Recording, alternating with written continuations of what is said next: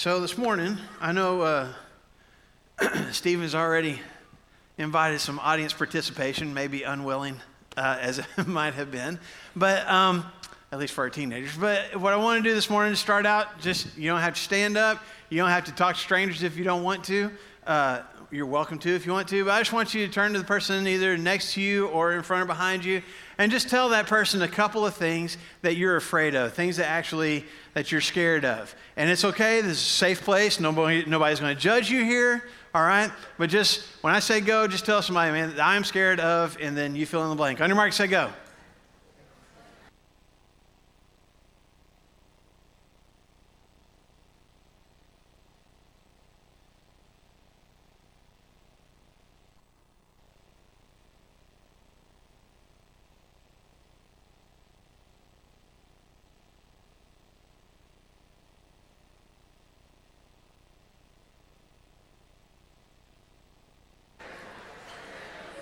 All right.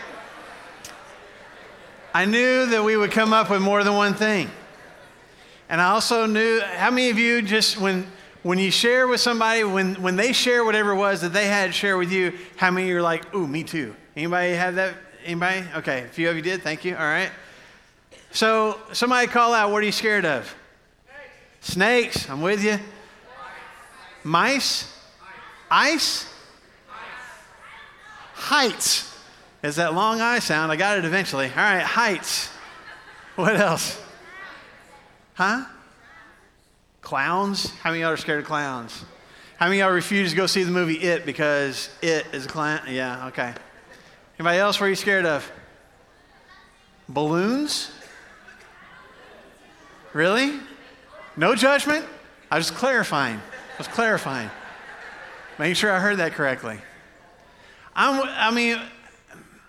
We all have fears.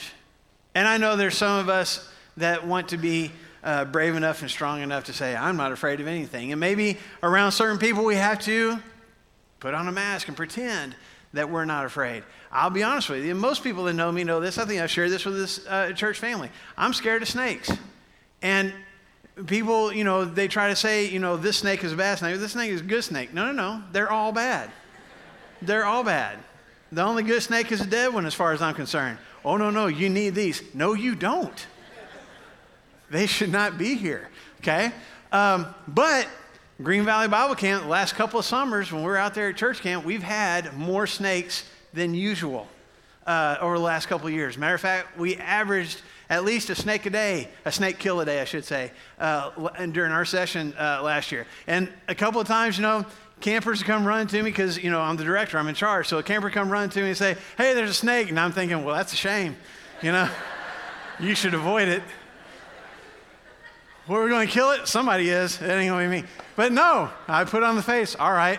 And I walk slowly, hoping that somebody who really wants to kill a snake walks in front of me and is like, I'll go get it. Well, all right, go ahead. I was going to, but all right. You win. You got there first. I'm getting braver. I can be up there with the guys as they're killing it. And if it came down to it, don't worry, with your children, sending your children to camp, I would go to the effort of trying to kill the snake. It wouldn't be pretty. I would be stabbing that thing with anything that I had. If it was a good one, too bad. All right, it's going to die. That's one of my fears. I got other fears. I got things I'm afraid of, and I'm sure you do too. Paul Curry was up here, leading our communion thoughts. His wife, Mandy, is petrified of spiders. And she has very good reason. And if you ask her, why are you afraid of spiders? She will say, because they'll eat your face off. And it doesn't matter if it's a gargantuan spider or a little spider this big, it's going to eat your face off. So you need to stay away from it. It makes sense, right? At least in her mind it does. We all got things that we're afraid of. And I want us to be thinking about that this morning as we continue with our series of being unmasked.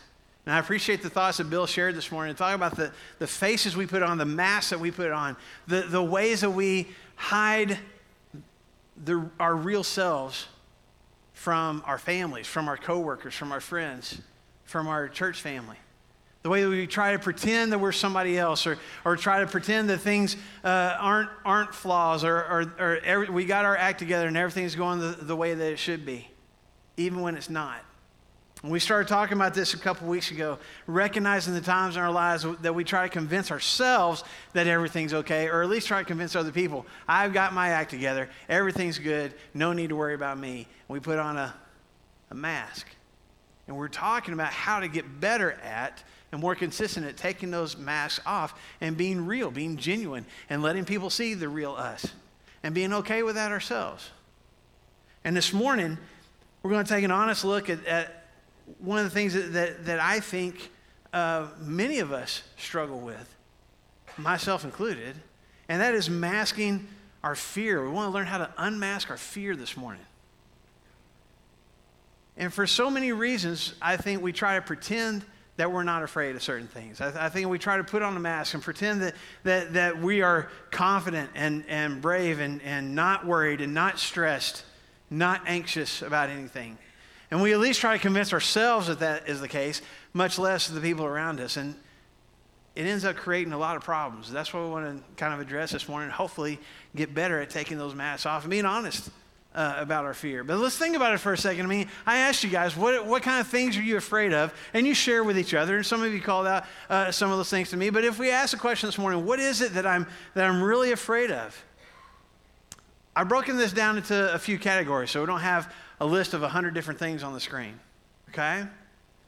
So some of the things that some of us are afraid of, I would label as having something to do with some kind of exposure.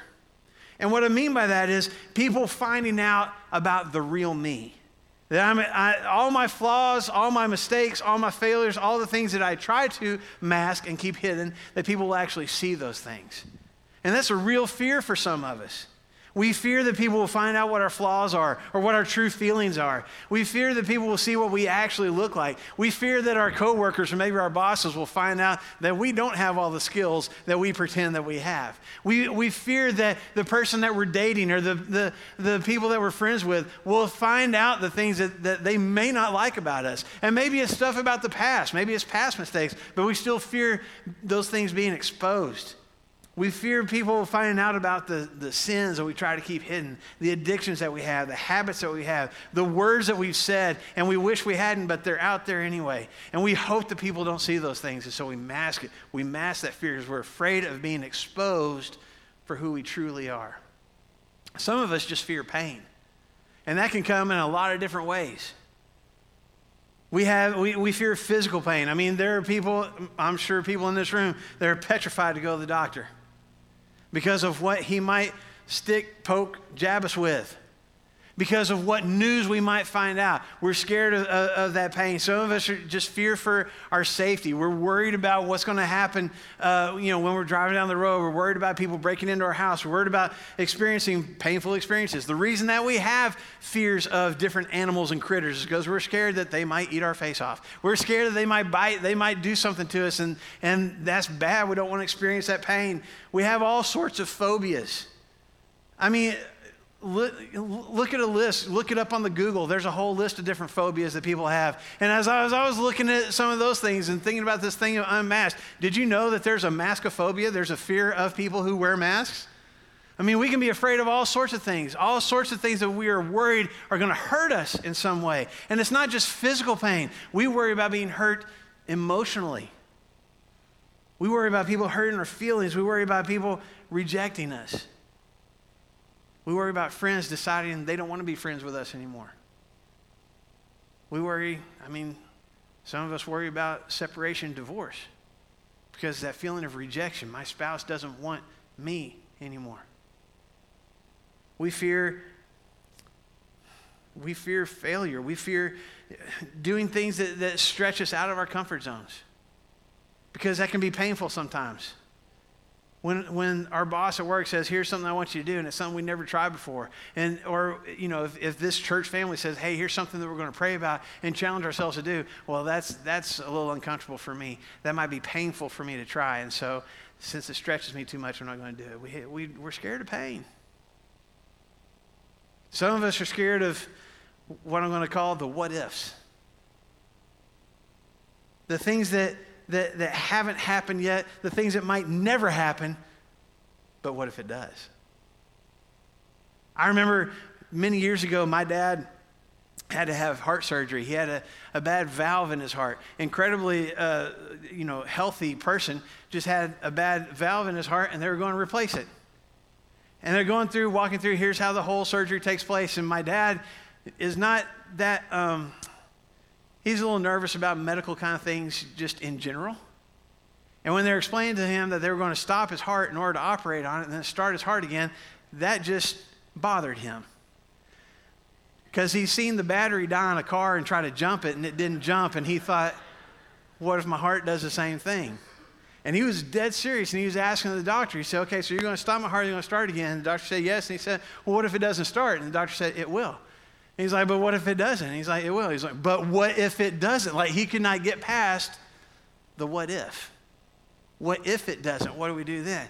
How many of us struggle with the what ifs? Things that haven't even happened yet. What if I fail? What if this is just a colossal failure? What if I mess up? What if I make mistakes? Yeah, but you haven't yet. But what if I do? Some of us, what if success? What if this works? What are they going to expect of me then? I'm going to have to repeat this. What if it works by accident? Now I got to figure out how I did it right. What if there's a conflict? What if we can't get along? What if things are just changing too fast, and I got to move to this place, I got to switch jobs, my kids are growing up so fast, and I'm not for sure. What if I do it wrong? What if I do this parenting thing wrong? What if my marriage falls apart? What if we get bad news? We haven't gotten bad news. I don't know, but what if we do? Stuff that might happen to the people that we care about, stuff that might happen to us, and it hasn't happened, but we think that it might. We what if ourselves to death. We're scared of the stuff that haven't even happened yet. Have I touched on one of your fears yet? You don't have to answer out loud. I'm convinced all of us are scared of something. All of us have fears that we deal with, and maybe on a daily basis, and maybe just every once in a while, but we got stuff that we fear. I want to give a little bit of help or hope this morning. It's okay to have fear. I mean, it's a natural reaction that God has given us to react to an unpleasant circumstance or the potential for that unpleasant circumstance. It's natural for us to react in that way. So I don't want anybody leaving here this morning going, man, the preacher said we can't be scared of anything and we're sinning if we do. That's not what I'm saying. It is natural for us to have things that we're afraid of. What we're addressing this morning is holding on to that fear. Giving into it, letting it take control, letting it dictate our attitudes, letting it dictate our actions, letting it have control of our hearts. That's what we want to address. And even more than that, how we mask that. That even though that fear is controlling us, even though it's constantly on our thoughts, even though it's controlling our attitudes and our actions, we still want to pretend like everything's fine. I don't have anything that I'm afraid of. That's what we want to get to this morning. Not only that we have fear, but that we try to mask it. And I mean, let's figure that out. How do we do that? What does that look like to mask our fear? What do we mask it with? Let me give you just a few things, at least a couple of things that I thought of. A couple of ways that we mask our fear. And one is through excuses. I'll offer all sorts of excuses to mask my fear. There may be an action that I need to take. There may be a conversation I need to have with someone else. There may be something new that I need to try. But I'll come up with all sorts of excuses, all sorts of reasons why I can't do that particular thing. And when in reality, I'm just scared to do it.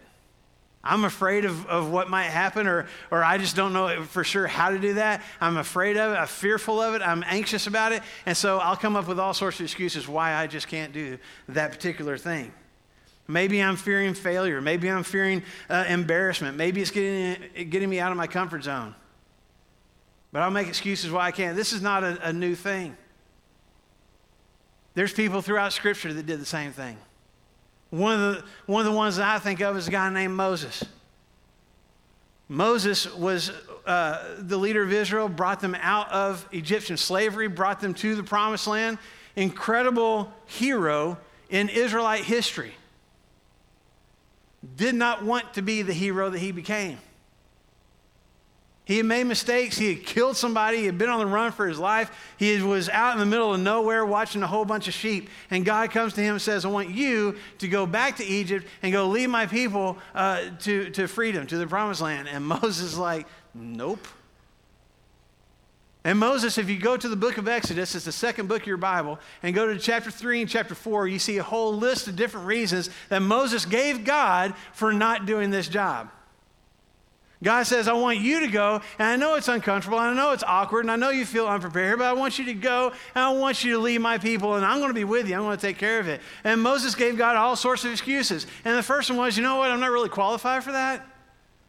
I haven't been through training. I'm not the leader kind of person that calls for. And the second one was, I don't know who to tell him that this is that's sending me. I don't know what name to give you. If you say God's going to set you free, they don't know who that is, and I don't really know who that is. And so you know what? You probably need to find somebody else. And the next one they used was, you know what? They're probably not going to listen, God. I'm going to show up. I'm going to say, God wants to set you free. God wants to get you out of slavery. And they're going to be like, you know what? Whatever. We're not even listening. And so, God, I better not even try, because they're not going to listen in the first place. And then the last thing that he said was, you know, God, I'm just not a very good speaker. I don't make words good. I can't talk. I don't know what to say. And for every single one of his excuses, God had an answer. God had a way that he was going to empower Moses to overcome that particular thing. And finally, Moses is honest and says, you know what, God? I just don't want to. Please find somebody else. In essence, he's saying, God, I'm scared. You're asking me to do something that I'm very uncomfortable doing, and I'm afraid. But I want you to pay attention to the excuses that Moses gave. That he wore as a mask. When it boiled down to, it wasn't that he wasn't a good speaker. It wasn't that he didn't know who God was. It wasn't all those different excuses that he offered. It was the fact that he was scared. And yet I find myself acting like Moses all the time.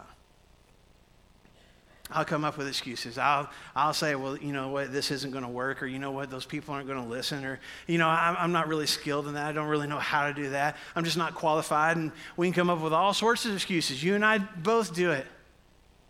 And what it really boils down to, this is uncomfortable. This is stretching me. I'm anxious. I'm stressed. I'm afraid. But let me mask it with my excuses. Here's all the reasons why it won't work. Here's all the reasons I just can't do that particular thing. Excuses work really well as masks. Some of us use criticism or insults as masks to hide our own fear. I used to tell teenagers when I was doing youth ministry, and my wife works in an elementary school, and she tells elementary age kids this. I mean, I'm sure we've shared this with our own kids multiple times. That sometimes when one kid is insulting, maybe even bullying another kid, that often the reason that they're doing that is they don't feel very good about themselves. There's something about themselves that they see as flawed or broken or failing, and they want to cover that up. They don't want anybody to see that. They're embarrassed of it. And so they mask that. They're afraid that other kids will see that flaw in them, and they mask that by insulting some other kid. And they'll bully and they'll insult and they'll criticize so that other kids will see that child's flaws and not theirs. Does that make sense? You know what? It's not just kids that do that. We adults do that too. We will be afraid of people seeing our flaws, our shortcomings, our mistakes, the things that we don't like about ourselves. And in our minds, we hold up a picture of the ideal us and the real us, and we don't like what the real us looks like. And so we try to divert people's attention. I'm scared of what they're going to think of me if they saw the real me. I'm scared of how they might view me. I'm scared of how they might treat me. And so instead of even risking that, I'm going to divert their eyes. I'm going to point at somebody else. I'm going to insult this person. I'm going to criticize this person. I'm going to gossip about this person so that everybody will look over there at them and not pay any attention to me. And it's really just a mask. I don't want you to see me, so I'm going to insult them. I'm going to come down on them. I'm going to judge them. and hopefully get your attention focused on them instead of on me. I mean, there's other masks that we wear. We use our arrogance. We try to lift ourselves up and pretend that we're better than somebody else when we really aren't. But we don't want anybody else to know that. We'll use busyness. I don't want to deal with my fear. I don't want to deal with the things that I'm afraid of. I don't want to be honest about that and genuine about that. So let me just be busy. Let me just get my mind occupied on 100 different other things so I don't have to actually deal with whatever it is that I'm afraid of. You see what I'm saying? We mask our fear all the time. We come up with all sorts of ways to pretend like and to convince other people that we're not stressed, we're not anxious, we're not fearful, maybe even trying to convince ourselves of those things. And in the reality, we're scared. We're afraid. And while it might seem like a better thing to pretend that we're not afraid about a particular situation, pretend that we're not anxious about something, to not deal with that fear, the fear is still there. And so now, not only do I have to deal with the fear that I have, not only do I have to deal with the anxiousness and the stress that I'm dealing with, now I have to add to that because of the stress and effort that it takes to mask it. See, there's some more problems that masking our fear causes. When I mask my fear, masking my fear can honestly make me overly controlling. Now, maybe that's not something that somebody has ever accused you of, or maybe it is, and maybe they haven't accused you of it to your face. But some of us, I mean, you might even, overly controlling sounds nice. Some of us would label it more as a control freak. We don't like that word, though. But we want to control everything. We want to make sure that everything goes exactly the way that we want it to. We have this fear of what might happen. We have this fear of failure. We have this fear that things that need to happen aren't happening soon enough. We have this fear of being hurt. We have this fear of being embarrassed. We have the fear of there being some kind of conflict or there being or being rejected or turned against in some way. And so we try to pretend that we're not worried about those kind of things. But the way that we mask that, we pretend that we're not scared, but the way that we have to deal with that is we have to dictate everything. I'm so worried that it might not work out the way that I hope that it's supposed to work out. I'm so worried that it's going to fail. I'm so worried that things are not going to go the way that I want it to, that I've got to have my hands on everything, and this has to go exactly the way that I want it to. And I've got to control every single detail. And I'm not just dictating actions in my life, I'm dictating yours. Because if you get it right, and by right, I mean my way, if you do things my way, then everything's going to work out fine, and I don't have anything to worry about.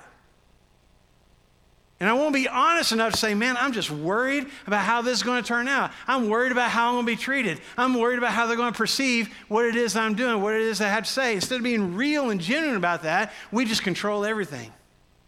And we say things like, I'm just trying to help. But I got to do everything. I got to take control of everything. You go back to the first book of the Bible, the book of Genesis. There's a woman that's talked about. Her name is Sarah. Sarah was married to a man named Abraham. And Sarah and Abraham were happily married. The only problem in their marriage was they couldn't have any kids. They went years. She's 80s, 90s years old and still hasn't had any kids yet. And that would be bad enough because she desperately wanted to have children, but in a culture where your status as a woman was influenced by how many children you could bear for your husband, this is embarrassing. It's humiliating to her. She was fearful of how other people perceived her, I think. She was fearful maybe of what her own husband might think of her, that she couldn't produce any children. And so she had to control it. So she had a servant named Hagar, and she comes to her husband Abraham, and she tells Abraham, I want you to go to have sex with my servant Hagar, get her pregnant, and then that will be our kid. And Abraham, being the good husband that he was, like, all right, you said to, okay. And he did, and they produced a child. And she hated that kid because it wasn't hers. And God allowed her years later to become pregnant. She had a child. And now she doesn't like this other woman and her kid anymore. And so she starts to worry again. What if he likes her more than he likes me? What if he likes her son more than he likes my son? And so what does she do? She says, you know what? I hate that woman. Get rid of her. And he does. That's a really abbreviated version of that whole story. And what I want you to understand is Sarah was fearful of what other people thought of her and what her husband thought of her and honestly, how she viewed herself. And she was so anxious about that and stressed about it that she could try to control everything. Instead of just trusting that God was going to work things out, that God was going to give her a child, that God was going to take care of her, she's like, no, I have to control this. I have to get my hands in here and make sure that these things work out right. And while that sounds like an odd story to some of us in this room are going, yeah, not that, but I've been controlling like that before. I've had that kind of mindset. Because that's what masking our fear does. Not dealing with it, not being honest with it, not being honest with ourselves, with other people about it, causes us to be overly controlling. Masking my fear honestly causes more stress. It causes more problems for me. Fear itself causes stress and worry. My heart rate increases. I start to sweat. I get butterflies in my stomach. I lose sleep. I got high blood pressure. I can't relax. My mind is constantly just going and cluttered. That's what fear will do to us. Now, add to that, trying to pretend that I'm not dealing with any of those things. Trying to act like when I'm around good church folks, trying to act around my family, trying to act like, around friends that I should be able to trust, that everything is fine. I've just added even more stress. I've added even more worry. I'm dealing with even more circumstances because I'm not dealing with my fear. I'm trying to cover it up, trying to pretend that it's not there. I'm worried to death of what you might view in me as a weakness. And I'm causing myself more hurt by not dealing with my fear. Jesus addresses worry and stress in Matthew chapter 6. He says in verse 34, don't worry about tomorrow. Tomorrow will worry about itself. Each day has enough trouble of its own. Notice that Jesus says, yeah, there may be stuff to worry about. There may be stuff to worry about tomorrow. So don't add to today's stress and worry by borrowing from tomorrow. But when I spend so much time worrying and stressing, and then so much time and effort pretending like I'm not worrying and stressing, I'm adding to my worry and stressing. I make it worse. Masking my fear also damages my authenticity. And what I mean by that is it causes me to lose trust. To lose other people's trust in me. Maybe even damages my ability to trust other people. And even damaging my ability to be the kind of influence, the kind of presence in people's lives that God calls me to be. If I claim to not only believe in God, but that I also claim that I trust in Him to take care of me no matter what. That He's going to provide for me, that He's going to protect me, that I believe that He's going to look after me, even if it's not exactly the way I had in my mind, that I trust that God is going to take care of me. But then I give into my fear, and not just give into it, I hold on to it, and I allow it to start to dictate my mind, control my mind and dictate my actions. That will be seen by other people as inconsistent. That would be seen by people who don't have faith in God, who I'm trying to show my faith in God by saying, well, you talk about faith, but you don't really have it. You talk about trusting that God's going to take care of you no matter what, and yet you're living like you're worried to death of what might happen next. That seems inconsistent. Now, add to that I'm not being honest and genuine about that. That I try to pretend that that's not really how I feel. That I try to act like everything's fine and that I do trust when I really don't. And people can see through that. The people that know me know when I'm being fake. They know when I'm not being genuine. They know when I'm trying to convince somebody else that I'm not scared, that I'm not fearful. Well, let's be honest. That's hypocrisy. It's insincere. It's not authentic. Paul even addresses this when he's talking to Titus. In one of your New Testament books, the book of Titus, he's addressing some people that live where Titus lives, and he says in chapter 1 and verse 16, they claim to know God, but by their actions they deny him. That's what our fear will do to us. That's what masking our fear will do to us. We'll claim that we trust God. We'll claim that we're relying on God, and we'll try to put on that face. And inside, we are giving into our fear and letting it take control. It hurts our authenticity. It hurts our testimony to other people. They see it as fake. And this is what masking our fear does to us.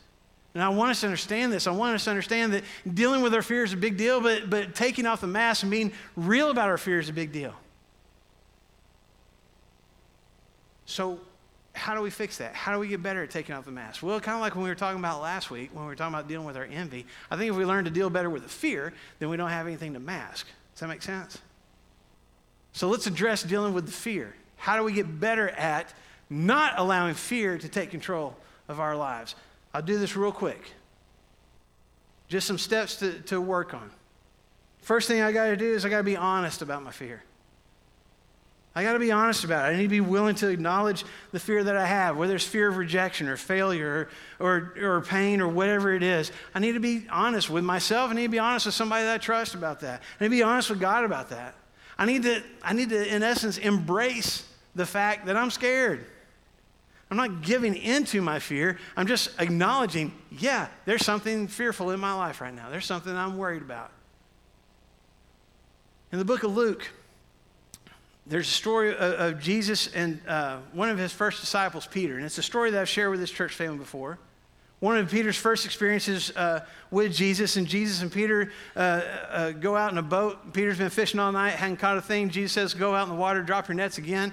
He doesn't want to, but he does it anyway, and the catch of fish that he catches in the nets is so big that the boat starts to sink. And by the time they find their way back to the shore, it's more fish in the nets than Peter's ever seen in his life. And his first reaction, the first thing that Peter says in Luke chapter 5 and verse 8, when he saw this, he fell at Jesus' knees and said, go away from me, Lord, I'm a sinful man.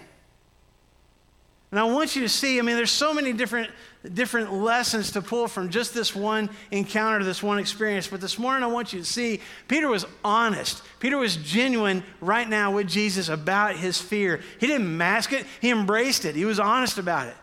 Jesus, I'm afraid. I'm afraid of somebody that has power like you obviously have. I've never seen power like that before, and that scares me. But even more than that, Jesus, I'm scared that you're going to see the real me. Because I know the real me. And it's not pretty. It's ugly, it's flawed, it's mistake-filled. You don't need to be around somebody like me. But in essence, Peter is saying to Jesus, Jesus, I'm afraid. Folks, this is where we start. To be able to honestly come before our God, maybe in the privacy of our own home, maybe with somebody else helping us out, but we come before God and we say, God, I got to be honest with you, I'm scared. That's where we start. Let's quit pretending that we're not scared. Let's quit pretending that there's nothing that's causing us stress and fear. Let's be honest about it. Let's embrace it so that we can deal with it. Because the next thing we do, after we're honest about it, the next thing I need to do is I need to ask God to conquer it.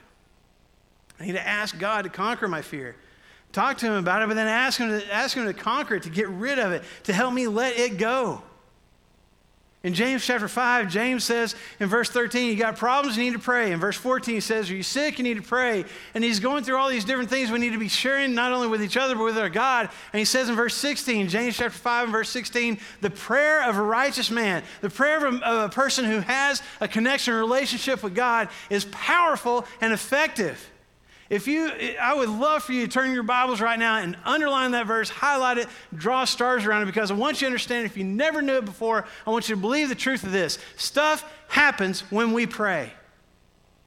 Almighty God, the creator of the universe, moves to action when I pray. That's what James says. So if I'm honest with him about my fear and saying, God, I am scared and I don't want to be scared of this particular situation anymore.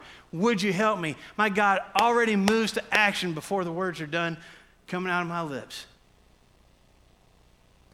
I need to ask him to conquer it. He's got the power and the desire, and I need to talk to him about that and ask him to do it. Then number 3, once I've talked to him about it, once I've asked him to conquer it, and he does conquer it, I need to let go of it. How silly would it be for me to ask God to conquer my fear and then me hold on to it? How silly would it be for me to desperately cling to something that I'm at the same time begging God to get rid of? And yet that's what I tend to do sometimes. I believe in God's power to take away my fear. I believe in God's power to conquer my sin, my fear, my stress, all those different, my guilt, all those things. And yet I hold on to it. If I'm going to be done with my fear, I need to actually let go of it. I need to choose to let go of it, to not worry about this particular thing anymore. And that may not happen overnight, but it's a conscious daily choice. I'm not going to fear this any longer. I'm not going to let whatever it is that I'm afraid of, whatever it is that's causing me stress, I'm not going to allow it to have power over my heart anymore. So going back to the story, in Luke chapter 5, when Peter is talking with Jesus, and Peter says to Jesus, Jesus, you need to get away from me. I'm scared of being around you. I'm a sinful person. And Jesus' response in Luke chapter 5 and verse 10, the first words that he says to Peter are this: Peter, don't be afraid. Of all the things that he could have said, this is the first thing that Jesus says to him. Peter, I know you're scared. Let it go. I'm going to do big things with you.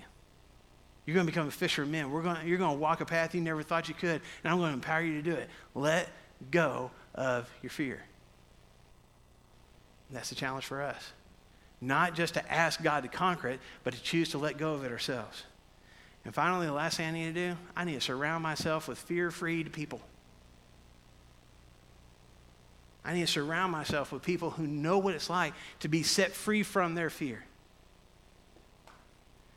When I was in college, I had a roommate for 2 years that was from Minnesota. And you wouldn't know this now, but besides him, there were a lot of people when I was in college that I became friends with that were from northern states. And by the time I was a sophomore in college, people who met me for the first time didn't believe that I was from Arkansas because I didn't sound like I was from Arkansas. I didn't have a southern accent. And the more that I roomed with this guy from Minnesota, the more that I talked like a guy from Minnesota. I remember talking to my sister on the phone. You know, we grew up in Arkansas, and then she was living in Tennessee, and I was telling her about us going out on the lake on somebody's boat, and I was like, yeah, we were out on a boat today, and, you know, and that's how I said it. I said boat, you know, and I didn't even think about it. That's just how I said it. And she interrupted me, and she said, that's not how you say it. Say what? She's like, it's a boat. Say it right. But being around him and around some of those other people influenced just the way that I talked. The people that we're around will influence us in a lot of different ways. So let's be mindful of the people that we surround ourselves with. If I surround myself with people who are constantly worried and anxious and stressful and fearful, guess what I'm going to be? Worried and stressed and anxious and fearful.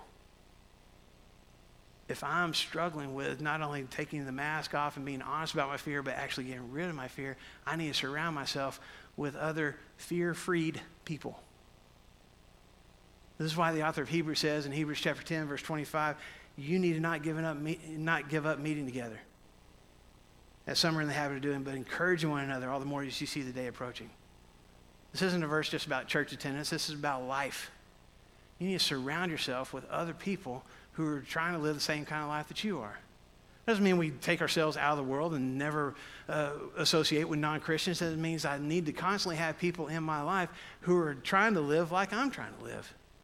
And in that process, if I know that there's things that I'm struggling with, that I'm anxious about, that I'm fearful of, then I need to surround myself with other people who have fought the same battle and have conquered. And I want to be clear, I did this on purpose. We're not talking about spending our time with fearless people. Fear-free people. People who have been able to be honest and genuine about their fears. They can be honest and genuine with you, but also know what it's like to be set free from it. That's the kind of people I need in my life. And that's going to help me let go of my fear. I need to wrap up this morning. You guys have done an outstanding job listening. There's so much of this that's on my heart because I know,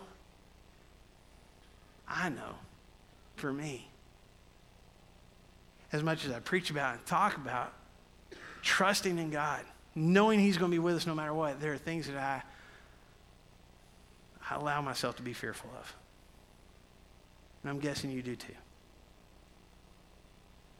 You know, we were talking about Moses and the Israelites in that story. As the Israelites are freed from their slavery in Egypt and they're trying to get away and get to the promised land, and Pharaoh, who's had power over the Israelites for so long, changes his mind, wants them back. And they come to the Red Sea, this body of water. They have no ability to get across, and they have Pharaoh's army chasing them from behind. They're just caught in between those two things. And they're scared, and they're screaming out, they're crying out in fear. Now I want you to see what Moses says, what God says through Moses to his people in Exodus chapter 14. Look up on the screen. He says, don't be afraid. Just stand still. Watch the Lord rescue you today. Maybe that's where we start. Maybe that should have been our first action step. When the fear hits, when the anxiety hits, when the stress seems to overwhelm, be still for a minute. Talk to God about it, be honest about it, but then just watch what he does. Watch how he fixes it. Watch how he takes care.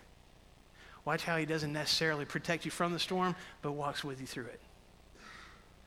Watch how he doesn't necessarily go around the wilderness, but carries you through it. Watch what he does. Let that be the thing that helps conquer your fear, so you don't have to pretend anymore. We're going to stand together here in just a second. We're going to sing a song. It's a song. It's a challenge for ourselves, a commitment to God. God, with all the things that I have to be afraid of, I'm going to be still. And I'm going to know that you are God. And I'm just going to watch what you do. And as we sing that song, if there's something that's holding your heart, there's something that you've been masking and pretending isn't a problem, and it really is. Whatever it is, where there's fear, where there's habits, where there's envy, like we talked about last week, whatever it is that's causing you not to be genuine and real, and you want to be done with that, we invite you to come forward. Come walking down here to the front, share that with us. And we will pray about that, and we will believe that God is already moving to heal you of that. We want to help this morning if we can. Let us know how. While together we stand and sing.